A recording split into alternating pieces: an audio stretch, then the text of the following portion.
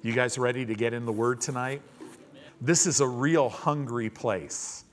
I could see it all over your faces. Hallelujah. Hallelujah. Say this with me. I am not moved by what I see. I'm not moved by anything in this earth. I am only moved by Him. And it is in Him that I live and I move and I have my being. Hallelujah. Say this with me. I'm going over, never under. Amen. You believe that? Amen. Well, we're going to continue on this series, How to Win Every Faith Battle. This is so important that you and I learn how to literally get in faith, stay in faith, and have everything that He's promised us, everything that He's given us by His grace, manifest in our life here now, right? It's very important. And the Bible lays out principles that you must know to win every faith battle. You know, there's principles in the Word of God, like as an example, if you don't know God's plan for your life, let me say it this way. If you don't present your body a living and holy sacrifice and renew your mind with the Word of God, if you don't do that, it's impossible for you to know God's plan for your life and ever walk it out. It's impossible. It's impossible for His blessing of finances to come into your life if you don't sow. There's things, it's just black and white things. Do you know it's impossible for you to ever have your faith operate if you don't walk in forgiveness and walk in love? Because faith works by love. So there's certain things, there's certain principles that can ensure that you win every faith battle. And remember, the faith battle is not like you got to kick Satan in the face and overcome him. He's already been overcome. He's already defeated. But you have to know certain things so that from the time you say, yes, Father, it is written, I believe I receive my healing, whatever it is, in Jesus' name I thank you, amen. From that time you say amen when you've actually received it. You've grabbed hold of it and now you have it. You possess it. From the time you do that, when you say amen, until the time you see your body physically with no symptoms in it, you see things in this natural realm change to come in line with the Word of God, that is that battle time. First thing, you have to know who your enemy is, right? The enemy is Satan. He is the destroyer. The Old Testament, his name was the destroyer, Apollyon. He is the one who walks to and fro in the earth seeking whom he may devour, right? Notice when he stood before the Lord in the Old Testament, in the book of Job, God says, what have you been up to? He goes, I've been walking to and fro in the earth. Notice he didn't say I've been walking to and fro in the earth seeking whom I may devour. Because back Old Testament, he could devour anyone. But when Jesus came out of the grave, it all changed. Now he can't devour anyone. To be honest with you, he can't even touch you unless he gets you to believe a lie, right? So you have to know who your enemy is, and you have to know how he operates. So we're going to review a little bit, and then we're going to jump into that third step. But first step, you got to know your enemy. Go to 2 Corinthians chapter 2. 2 Corinthians chapter 2, we're just going to go back over a couple of these scriptures. Want to encourage you, this is message 9. So if you want 8 hours of teaching on this, I would encourage you, go back, take notes, and really get it in you. You look at something, you know, if you listen to a message between 5 and 10 times, it'll really start to get down on the inside of you. There's some things I've listened to, oh my gosh. There's some things I've listened to probably single sermons 30 times. You start to see some things after 30 times. It's just something about peering in to the Word of God. It changes you because it gets on the inside of you. You know, I really want all of you to always be in the Word, but this is what I really, really want. I really want the Word to be in you. because that's when it makes a difference. 2 Corinthians chapter 2, verse 11, it says this, lest Satan should get an advantage of us, for we are not ignorant of his devices. Paul was writing to the church at Corinth. They were this is the early church. They really didn't know much about anything, but they knew about the name of Jesus. But even back then, Paul is saying, listen, if you're ignorant of the way Satan operates, of his devices, he can take advantage of you. So we're not ignorant of his devices. This word devices is the Greek word noemata. It means it's an attack against the mind. It literally means mind games or mind schemes, and that's what Satan does. He throws thoughts into your mind trying to get you to take them so that he now can start scrambling your mind. You know, when you break an egg in a pan, if you do it gently, you could see very clearly what's the yolk and what's the white part because it's kind of clear. But if you take like a spatula and you start stirring it up, pretty soon you can't tell what's yolk and whatever that other stuff is, right? The egg whites. You can tell I'm a cook. But that's what it's talking about. And you don't want to be a scrambled egg spiritually. What's a scrambled egg spiritually? I know this stuff just comes out. I don't know where it's at. A scrambled egg spiritually, that means you don't know if you're healed or if you're sick. You don't know if God loves you or if he's mad at you. You don't know if he's good or if he's not good. Does that make sense? There's a lot of believers that don't know this stuff. Why? Because Satan is playing mind games. No, to be honest with you, how could God possibly be mad at you? Why would he be? I mean, we see in the Bible he hates sin. So I guess he could be mad at you if you were still in sin. But then, of course, according to Romans, you're not in sin. Do you know that, right? The Bible says your spirit can't even sin. The only reason why you and I ever sin is because we choose to. We choose to allow the sin nature in our flesh to operate through our unrenewed minds. So if I'm not in sin, then you could almost say, gosh, would God ever be mad at me? The answer to that is no. Now, is he pleased with you? He is if you walk in faith, because faith is what pleases him. You know why? Because faith is the only way that he can get anything over to you. See, he loves you. Is he good sometime? No, the Bible is very clear he's good all of the time. The Bible says that he is gracious. That means everything about God is about getting over to you and I what he's already given us. As bad as you might want to be healed, oh man, he wants you to walk in it. He wants you to be blessed financially. I mean, all these things. He wants it so much more than you do. It's really amazing. So we can't be ignorant of Satan's devices. Go to 1 Peter chapter 5. 1 Peter chapter 5. In verse 8, it says this. 1 Peter 5:8. Be sober, or in other words, think clearly. God does not want you to live your life based on what you're seeing things as they seem. He wants you to live your life seeing things as they really are. You really are a world overcomer, and Satan really is defeated in your life. Now, it may not look like it outside, but no. The reality is already done inside, and if you'll believe it and speak it and walk it out, Satan can't stop that from looking on the outside the way it is on the inside. He can't stop it because it's a done deal. God's word is forever settled in heaven. He said whoever is born of God in 1 John 5, right, overcomes the world system. It's a continual present tense thing. That means as long as I'm in the world, as long as there is a world system, I will overcome it. Why? Because I'm born of God.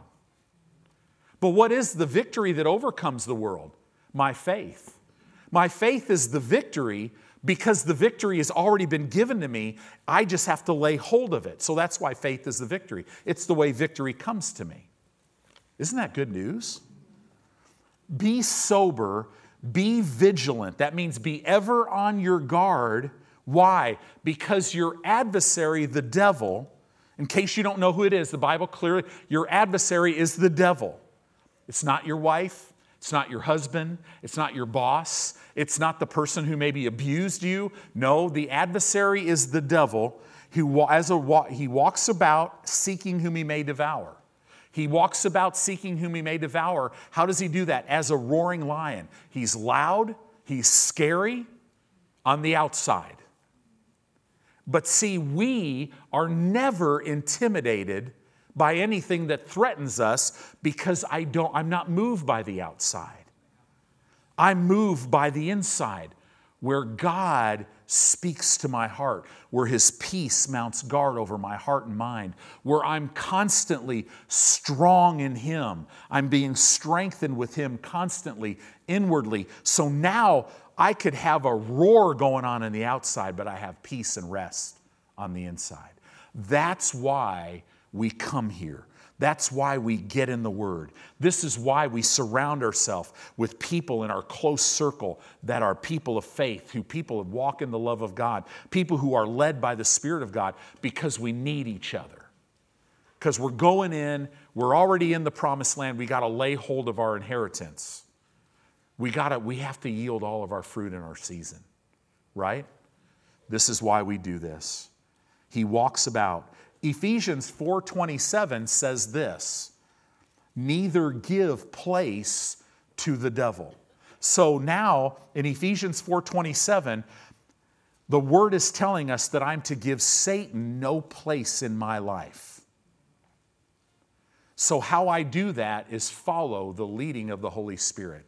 He will ensure, if you'll obey Him, He will literally use the Word of God to shed a light. The Word of God brings light. He'll shed a light on every door that is open to the enemy in your life that you might not even know about. He'll show you exactly how to give no place to the devil. Do you know, isn't that a good news? Because if he has no place, how can he ever work? He can't. He literally can't work. So we're talking about this. If you go home right now, you have just learned, for a child of God, there is a place in God where there is no place for the enemy to work. Oh, he could come, but no weapon that's formed against me will prosper. And if he comes out against me one way, see, this is really cool. The armor of God will keep me face to face with him because he only comes one way. And we know that way.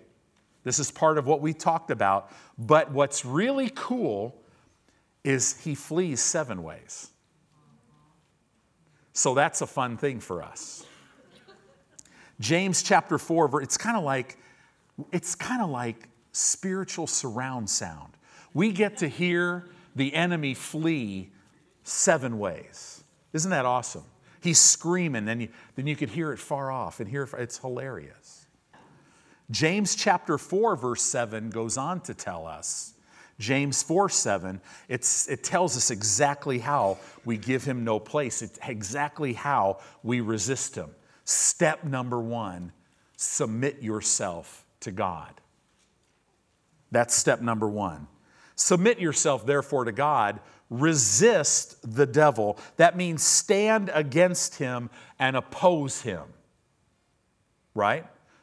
You can't stand against and oppose him if you're not submitted to God. To be submitted to God, this is what it looks like. You're submitted to his word. So here's your will and here's his word. If you live like this, you're in a position now where you could oppose the devil. No, you can't steal that from me. Well, wait a minute, you don't understand. This was already destroyed. Oh, I don't care. Proverbs 11:31, it's got to come back. I serve a God that brings dead things back to life. So it is not over. I know it's over. I know it's over. When is it over for us? When we hear a trumpet. Amen. Or when we step out of our body and we're with Jesus. That's when it's over. So if I do this, I'm never going to be moved by my circumstances again. So I submit myself to God, I resist the devil, and then he flees from me. And the Bible says this word flee means he flees as in terror. Because when you're dressed in the armor of God, guess who you look like? You look like him. And you sound like him. Right? You know, I could just see it. We get a picture of that with David and Goliath. See, we learned from Shadrach, Meshach, and Abednego that when they went into the fiery furnace, they were not alone.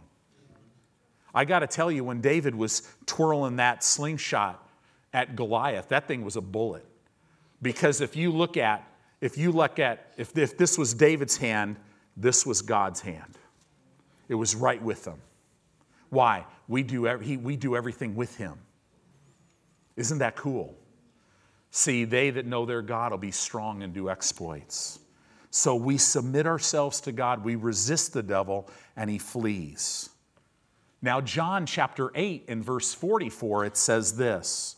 John 8:44, Jesus said, "You are of your father the devil, and the lusts of your father you will do." It gives us a picture who Satan is. He was a murderer from the beginning. From the beginning, well, wait a minute, he was an anointed cherub. No. From the beginning when God created the heaven and the earth. See, he was already on this earth. Cast him down. He was cast out of heaven. And abode not in the truth. Satan never abided in the Word, and the Word never abided in him. Because there is no truth in him. In other words, there's no Word of God in him. When he speaks a lie, he speaks of his own, for he is a liar and the father of it. So who is the one that's opposing us? He is a liar. He's a liar. He'll tell you you're never going to amount to anything. And you feel like smiling and just going, thank you. Because you're a liar, you just confirmed, right? You know, next week we're going to talk about the fourth step. The third step that we're talking about tonight is to maintain a pure heart. We're going to get there. But the fourth step is to refuse doubt and fear. Doubt's a real funny thing. This is how silly this is. So many times Christians, Satan talks to them and they get to the point where they're like, you know, I know the word's true and I know God, all this is true. But see, I'm the problem. So you get in a faith battle and it's like, well, maybe I need to do this and maybe I need to, you know, I've got note cards with scriptures that are white, but maybe they need to be scarlet. You know, I mean, crazy stuff, right? You start really micromanaging your faith and all this stuff. Why do you do that? Because something is creating doubt. Why is this not working, Tony? You've been believing God. Why? And by the way, did you notice it's getting worse? And did you notice 25 other people died of the same thing that you're facing? Right? He just constant. So he's trying to get you to doubt. And a Christian's sitting here going, yeah, maybe I didn't receive because. Now, if you haven't received because of something that you're doing, why wouldn't he just leave you alone and just let you die? Why would he come and try to create doubt? You're going to learn next week that when you get doubt, you need to jump and shout. Because if you have doubt, that means you're on the right track. That means you have laid hold. He's trying to get you to let go of something when all the time you're thinking you haven't grabbed hold of it. Do you see that? This is how ridiculous he is. But I got to tell you, the Word of God shines light. The Word of God shines light. God has victory for you. He's a liar and the father of it. So now in 2 Corinthians chapter 10, we talked about the weapons of our warfare. So go to 2 Corinthians 10, verse 3. It says this, for though we walk in the flesh, you and I are walking in the flesh, we do not war after the flesh. So our warfare is never after the flesh. Everybody just needs to sigh real big. Because how many of you face some stress today from in the flesh? You got an email. You had a situation. You could have had some water issues. Whatever it is, right? But we don't war in the flesh. Even though, see, it seems so fleshly, because it's affecting me, it's not in the flesh. You should write this down. You'll never be able to win a spiritual battle with fleshly weapons. Amen. You can't. Satan knows this. He laughs. Stop, Satan. You need to stop. He doesn't care about that.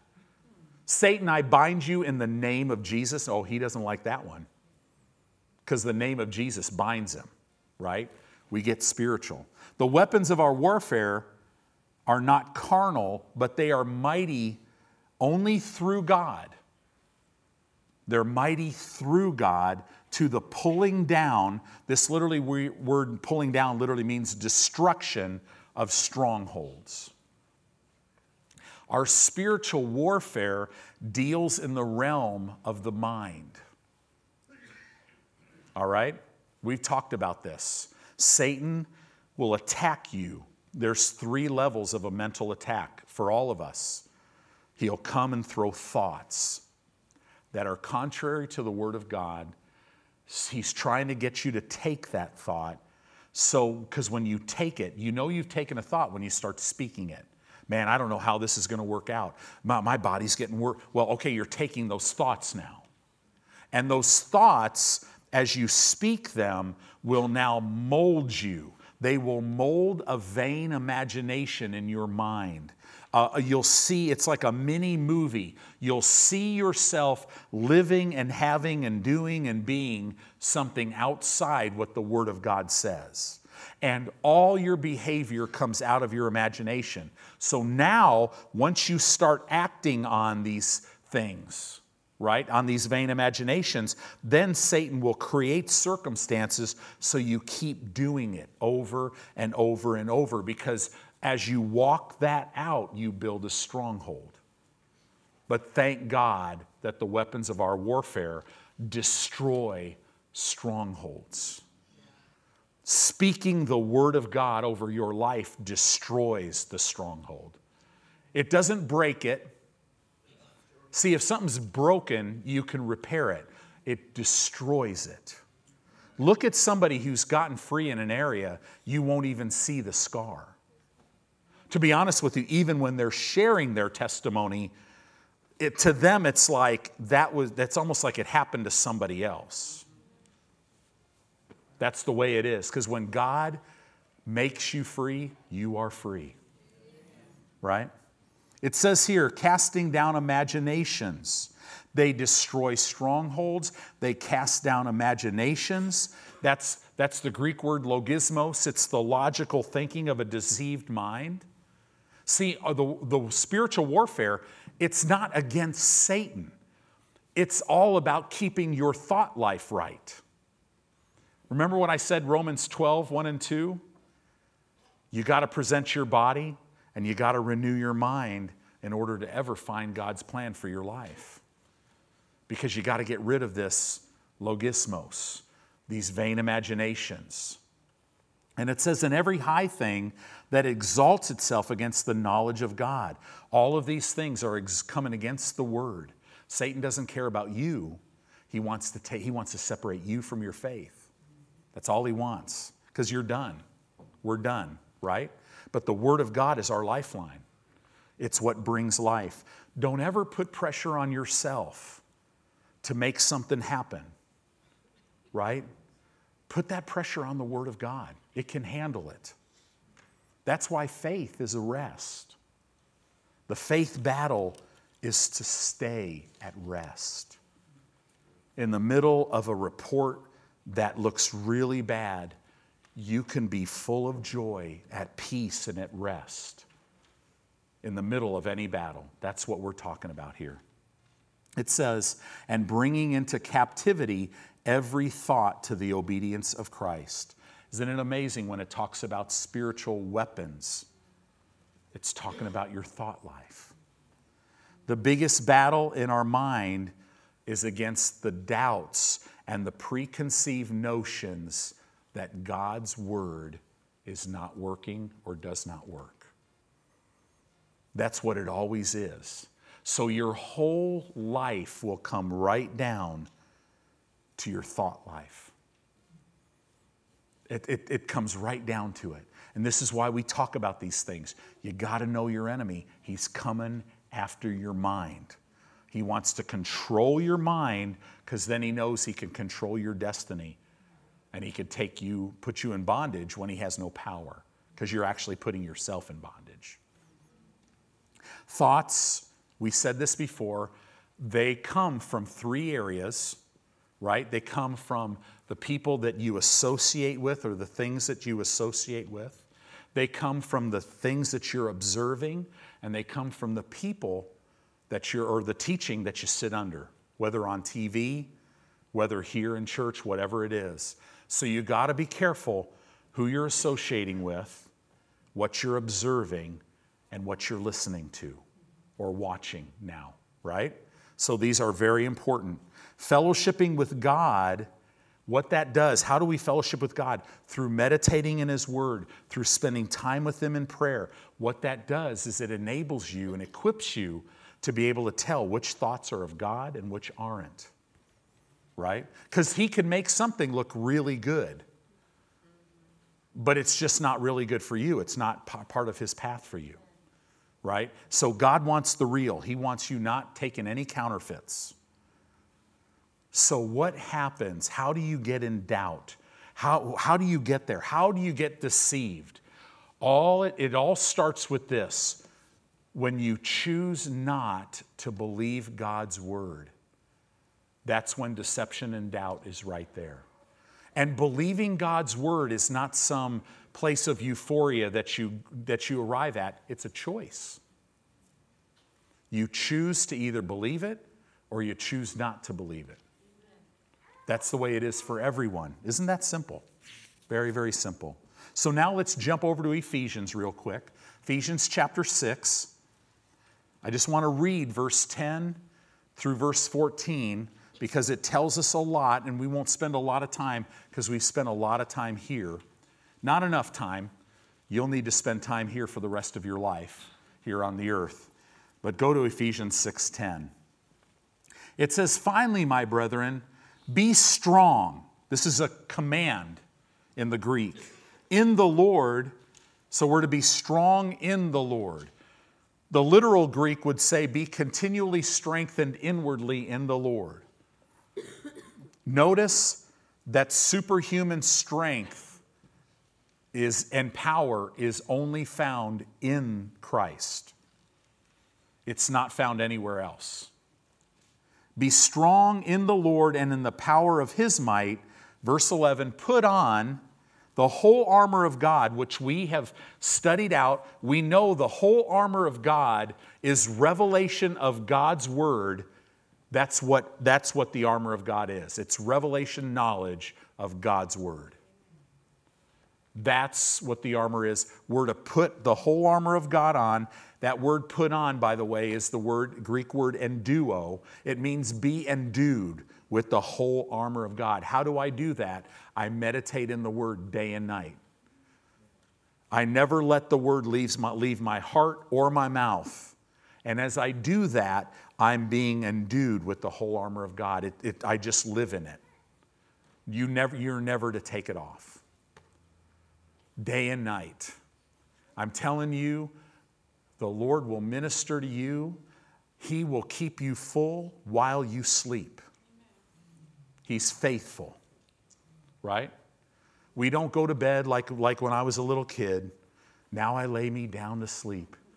I pray the Lord my soul to keep. And then here we go with the enemy. And if I should die before I wake, whoa, that's a great thing to say on a planet that's governed by words. No. Satan, forget that. I will not die. Right? And there's no if. There's no if I'm going to live the rest of my days out free from sickness or disease. I've taken the if out of that. Take the if out of it. There's no if I succeed. If I make enough money, then, I'll do that. No. Forget the ifs, right? Let's get the ifs out of our life. Put on the whole armor of God that you may be able to stand against the wiles of the devil. And we saw this word stand against, this Greek word literally means to survey the battlefield. When you are endued with the armor of God, it keeps you. You can see Satan coming from miles away. And that you'll be able to stand against the wiles of the devil. What the wiles of the devil are is he travels down one road, one way. What is that way? We've learned he throws thoughts after thought after thought to penetrate your mind so that he can take you captive by playing mind games. No. I'm going to stand against him there. I'm going to stand against the wiles of the devil. He has no place in me anymore. Oh, he can throw a thought, but I'm going to take it captive, right? The weapons of my warfare, I'm going to use the word of God and say, no, it is written, it is written, it is written. That's what Jesus did, right? And then it says in verse 12, for we wrestle not against flesh and blood, but against principalities, powers, the rulers of the darkness of this world, against spiritual wickedness in high places.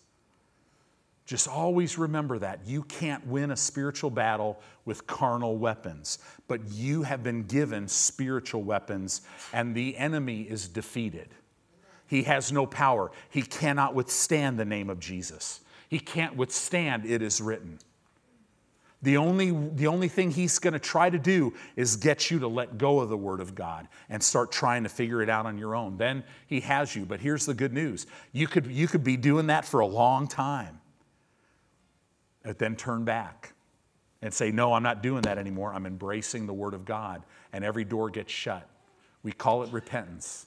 We change our mind. Have you ever had to change your mind? I think I'm not going to be punched in the face by this guy anymore. I think I'm just going to walk in victory from now on. That's how simple it is. It's a decision. Verse 13, wherefore take unto you the whole armor of God. He's saying it again. Do you think that might be important? It says, take unto you. That means I meditate in it day and night. I keep it ever in my mouth. I give it my undivided attention. It's first place in my life. And it's constantly life to those that find it. The Holy Spirit is down on the inside of me right now. And he's quickening my mortal body. What's he using to quicken my mortal body? As he gets me to speak the word of God, and I walk around saying, I'm strong, I'm healthy, I'm healed in the name of Jesus. For it is written, I've been redeemed from the curse of the law. Jesus himself bore my sickness and carried my pain. By his stripes I was healed. See, as I'm speaking those words outwardly, inwardly, power is being released, and he's quickening my mortal body. He's restoring it to health and healing and wholeness. He's restoring my financial life. Everything about my life. This is why the enemy wants you to talk about how much you don't have. Every temptation of Jesus was to show you and I.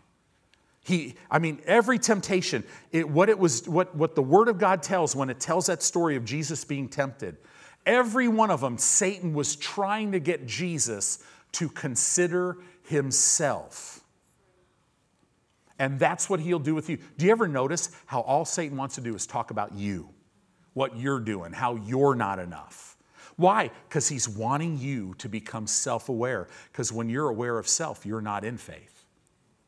Does that make sense? And he can't touch you when you're in faith. So this is so very important.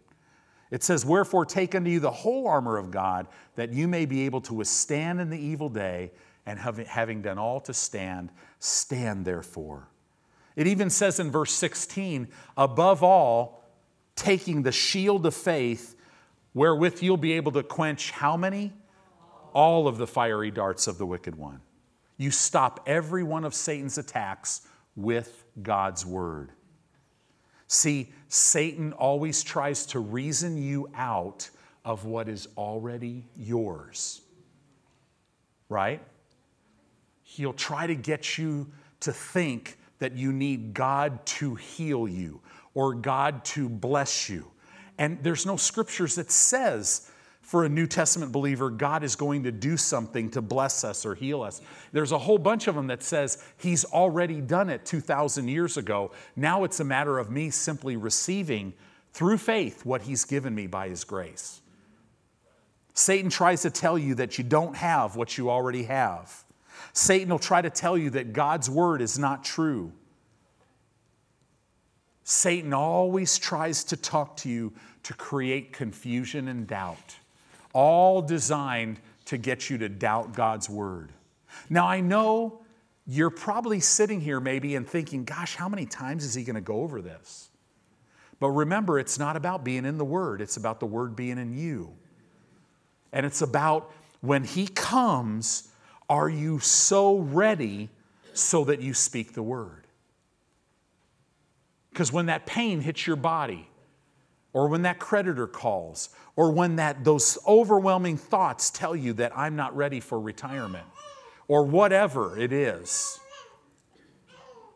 I mean, that's amen right there. But seriously, I'm telling you, you got to be ready with the Word of God. You got to be ready with the Word of God. So very, very important. God will always speak to you about what he wants you to know. Years and years ago, I was just crying out to the Lord. I'm like, I need you to talk to me about the plan that you have for my life and just all these things. What do you want me to do? And all this stuff. And the Lord told me, he said, Tony, he goes, what you really want me to do is talk to your mind so that you can feel good, so that you can feel something and feel close. But he goes, I'm not superficial. He says, I talk to your spirit. And he says, everything you are asking me, I've already said to you in my word. So go to my word and you'll find every answer. And he goes, if there's something else outside of my word that I need to tell you, I'll tell you. And that literally changed everything in my life. Because now the Word of God became more than a formula to me. It was him. And so like literally when I do this with my Bible, it's like God is saying, what do you want to know? And as I meditate for the purpose of not finding things out, just for the purpose of knowing him, you find out everything you need. Everything. There's a difference between God showing you things on the inside and Satan speaking to you on the outside. As you grow, as you meditate in the Word, as you spend time with him. You know, when I talk about this, I don't feel like I can do a very good job in English. But you'll grow to know the difference. And I'm so grateful that God never gave up on me, and he'll never give up on you. He'll just stick with you until you get it. Actually, he'll just stick with you. Because there's some people that will never get it. It's amazing. Do you know he even sticks with people that are not his kids? Their whole life, he will prompt them and reveal himself to try to get them to give him their life, even though he's all-knowing and knows they won't. That's how good he is. So is it too late for you? Oh my gosh, no. I mean, when Jesus said, no, 70 times 7 forgiving, that's basically, Jesus was telling Peter, listen, it's unlimited. How much more we as God's children? That just excites me. Here's a big key. You identify God's voice by the things that you know on the inside of you. You don't identify God's voice by the things you know outwardly. It's always by things you know inwardly. That's how you identify it. So when Satan throws a thought in my mind, literally, it sounds like I could tell it's him. It drives you. Do this or else. It ignites your flesh. You know, with God, it ignites you from the inside. It's wonderful. Principle number 2, once you know who your enemy is and how he works, you got to secure God's word on the inside of you. It says in Matthew chapter 4, these temptations, verse 1 through verse 10, I would encourage you to read that again. Because in all the temptations, Satan was trying to come to Jesus to get him to consider something outward. He came questioning and challenging his identity. He wanted Jesus to respond out of what he considered of himself on the inside. He wanted him to all of a sudden, instead of focused on his Father, he wanted to get him focused on himself and then respond out of that. That's exactly what he will do with you and I. He'll come to you, he'll question your identity. He'll say, who do you think you are? He'll bring people into your life to say, who do you think you are? Have you ever got that look? Like, oh, you're one of those. Right? I've had people tell me that. Minding my own business, having breakfast in a restaurant. Just felt prompted. Hey, I'm a Christian. I'm going to pray over my food. Can I pray for you for anything? Oh, you're one of those. I said, young man, I go, you have no idea how much I am one of those. I mean, I'm all in. Jesus freak on steroids, right? Yes. When I was in college, my cultural anthropology professor told me, he goes, oh, you're one of those Christians. You just use God as a crutch. I told him, here I am, 18 years old. I'm like, listen, dude, I go, God is not my crutch. He's my planet. He's everything, right? But this temptation of Jesus gives you a picture of what Satan will do with you. So very important that you know. Securing God's word on the inside of you. Remember, Romans 10:17, faith comes by hearing, hearing by the word of God. It's the only way faith comes. So you got to secure. If you're believing God for something and you don't have 2 or 3 scriptures that you could confess and just say right out loud, hey, it's written here, this is what it says, it's written here, this is what it says, and it's written here, this is what it says. If you can't do that, what are you doing? You're not really in faith. Because here's the thing that you know, whatever you're believing God for, Satan is coming and he's going to say, well, who are you? And I want you to do this. And you're going to have to, he's going to say, hey, who are you? And you're going to have to live with arthritis the rest of your life. He'll get in your face. As a matter of fact, it's going to get worse. As a matter of fact, you're going to lose all capacity of your joints. And I'm going to hold you up in front of everybody and show everybody how sick and how God is not real. Whatever, you got to be ready to go, oh, no, you're not. You better take your best shot, but I got to tell you, you have no bullets. Because it's written, no weapon formed against me is going to prosper. And I condemn your tongue against me right now in Jesus' name. By the way, it's written that whatever I bind in heaven or bind on earth will be bound in heaven. So you're bound. I shut you up now. You got to leave my body. You got to get out of my life. And I'll tell you, it's written, Jesus bore this arthritis. I'm not bearing it. I don't have to bear it. I've been redeemed, bought out of the curse of all sickness and disease. I've been bought out of poverty and lack. No. He'll tell you you'll never have enough money. I'm telling you, if you don't mess with him, when he messes with you, he'll keep messing with you. He'll tell you, man, what if your washer breaks down? What are you going to do? You know you don't have enough money. And oh my gosh, what if you hit a pothole in Omaha, since we live on the moon right now, right? What if you hit a pothole and you can't pay for that tire? What are you going to do? I mean, we laugh. There are people that, a couple $100 might as well be $1 million. And they live right with us. And we are to have a full and overflowing supply to where we're ready to help them, but not just give them a fish. No. Let's teach them how to fish. Well, guess what? You can't give what you don't have. So we secure the Word of God on the inside of us. We have to do that. Securing God's Word means I take the Word as my foundation of my prayer of faith, and I'm not moving off of it, right? And then when the enemy comes, I'm going to use it is written, and I'm going to speak the Word to him because he'll flee as in terror. So principle 3, you got to maintain a pure heart.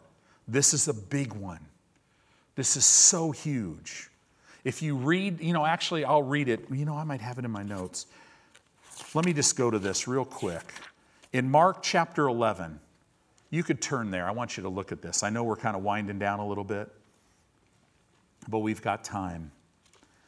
In Mark chapter 11, verse 22, it says, "And Jesus answering saith unto them, have faith in God." You could translate this, have the faith of God, have the God kind of faith. And now Jesus is going to explain, as we've said before, a very clear and concise definition of how faith operates, the faith of God.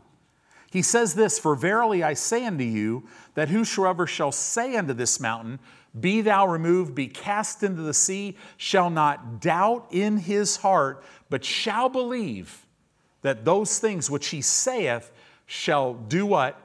Come to pass. He shall have whatsoever he saith." So we see that faith, the faith of God, has everything to do with what you say. If you look at that verse, it talks about believing one time, it talks about saying 3 times. But then, the next verse, verse 23, look at what it says. Or that was 23, look at 24. Verse 24 talks about the prayer of faith. "Therefore, I say unto you, what things soever you desire, when you pray, believe that you receive them, and you shall have them." So there's a time between believing you receive until you have them. Notice you have to believe you receive something for you to have it in this realm. And notice there was no time frame given. Didn't say, "and you'll have them in 2 weeks." Right? So that's why Satan always wants to put it in time. That's why time tests faith. Man, you've been believing God for a long time. Right? Forget all that. Forget time. I already have it. I'm not trying to get something. I have it. But now look at verse 25. And he's talking about the operation of faith. Look at what he mentions. "And when you stand praying, forgive, if you have aught against anyone, that your Father also which is in heaven may forgive you your trespasses." Hasn't that ever given you any issue, problem before? We read over this stuff. But if you look at it biblically, if I don't forgive, then God's not going to forgive me my trespasses. Does that mean I'm not saved? Because Romans tells me all of my sin was condemned 2,000 years ago in the body of Jesus. What are we talking about here?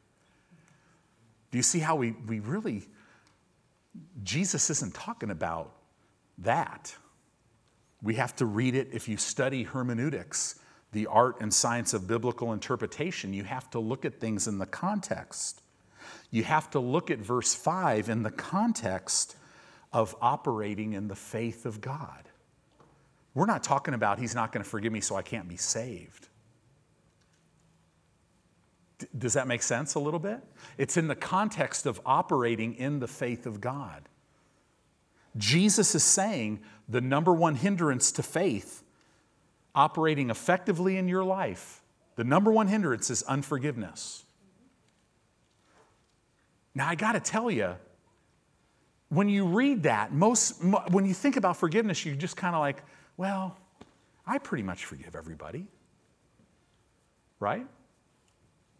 Here's a person. Let's just start with let's start with one person. Who should we pick on? I know, we'll pick on Jake, since you got to be God. You get to be God in a lot of these things too, right? So Jake, I would venture to say, you probably don't really have anybody in your life that you are like, man, I just will not forgive them. Okay. What about yourself? Have you ever had trouble forgiving yourself?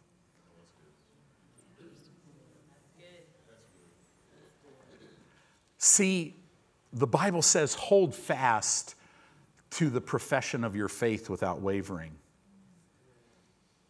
That word profession means to say the same thing. So whenever you want to beat yourself up, you got to realize, wait a minute. No, God forgave me. So I need to forgive myself. Do you know the whole Pauline revelation says when you realize that, that's how you walk free of everything. But any unforgiveness towards anyone. Do you know there has been people, see, here's the problem. You get in pride or you get offended and you think you're right. So all of a sudden you're not walking in love. You're not walking in any kind of forgiveness. You're literally walking around as a judge. You sit in restaurants and listen to people's conversation. It's all, so-and-so's doing that, so-and-so's doing, judge. And people don't even realize it. So to walk in this verse, guys, we have to be led by the Spirit of God. We have to go humbly before the Lord and say, listen, help me. I desire to walk in complete forgiveness, right? Because in all this stuff, show me if I'm not seeing something. Help me to see. Because it's very clear, in this passage of Scripture, it's not saying that God won't forgive your sins if you don't forgive others. That's not what he's saying. He's talking about the context of operating in faith. See, because in the context of operating in faith, your willingness to forgive triggers God's mercy regarding your faith in action. You got to understand that. Literally, when you walk in a willingness to forgive anyone who's ever wronged you, willing to forgive yourself, what happens now is it triggers God's mercy regarding your action of faith. It helps you in your faith walk. God's forgiveness towards you cannot work in the context of faith unless you operate in forgiveness. That's what it's talking about. Your unforgiveness stops the power of God from working for you through faith. Does that make sense? I just want to bring a little clarity to that. Because if you look at prayer, do you know in the whole Bible there's only one prayer that was not answered? When David committed adultery with Bathsheba and then had her husband killed, there was a son conceived. And David prayed that that son would not die. And in the wording, even God could not stop that son from dying because you could see it right in the story. David had no confidence before God. That's the only time. There's no New Testament unanswered prayer. Isn't that good news? I love that. No New Testament unanswered prayer. 1 John chapter 3, I want you to see this. And we're going to finish in 1 John here. 1 John chapter 3, verse 19. It says, "And hereby we know that we are of the truth and shall assure our hearts before Him." We need to have a heart that is assured before Him. Verse 20, "For if our heart condemn us, God is greater than our heart and knows all things." Why does it say it like that? See, when you get discouraged, it says here, if our heart condemn us, God is greater than our heart and knows all things. When you get discouraged, God's word will tell you that you are not condemned. That's what it says here. God is greater than our heart and knows all things. He will keep you out of condemning yourself. That's what his word will do. Verse 21, beloved, if our heart condemn us not, then we have confidence toward God.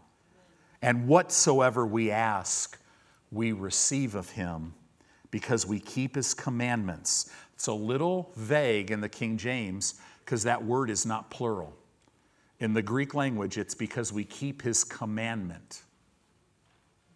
Okay? And do those things that are pleasing in his sight.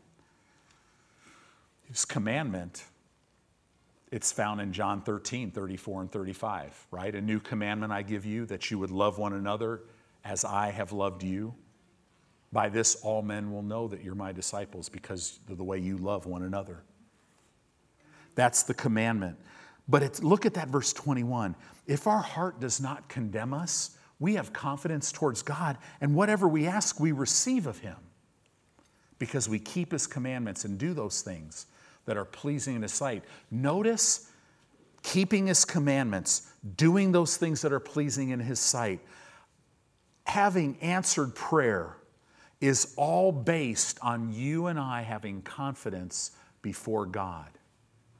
So many believers don't have confidence before God because they haven't forgiven themselves. All they're doing is looking at all their shortcomings. And remember, salvation is not based on your behavior. It is based on Jesus. Isn't that good news? He already paid the price. Keeping his commandment is connected to your heart, not condemning you. Wow, his word corrects us into having confidence in him. Isn't that awesome? I'll close with this. In Proverbs 28:1, it says this: the wicked flee when no man pursues, but the righteous are bold as a lion. Why? Because we have confidence towards God. I know my God loves me. I know he's for me. I know he's with me, and he's greater than anything I will ever face. So surely by his stripes I'm healed. Surely he meets all my needs according to his riches and glory. Surely the greater one that is on the inside of me has already given me the victory in him. So what do? We know our enemy. We secure the word of God on the inside of us. And we maintain a pure heart. We examine our heart. You could always tell, because if you don't have confidence, ask the Holy Spirit to help you. He'll give you the Word of God, and the Word of God will come, and it'll build confidence so that you have confidence. You don't come cowardly before the throne of God. You're to come boldly, right? To obtain mercy. That means, see, when you think you do some really cool stuff, you come strutting into the throne of God going, hey, here I am, God. I know you're pleased with me. And he's just kind of looking at you going, wow. Right?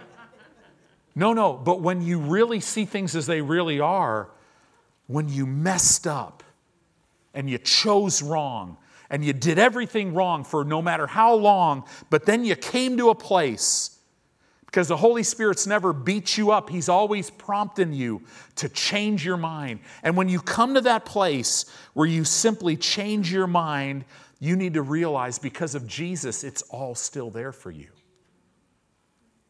And you could lay hold of healing from stage 4 cancer when you've knowingly rejected God as a child of God for 40 years. You can still lay hold of it because it's not based on you. It was never given to you based on you. It was given to you and done for you based on Jesus. Do you believe that? See, this is the gospel, and we're going to keep preaching it. Amen.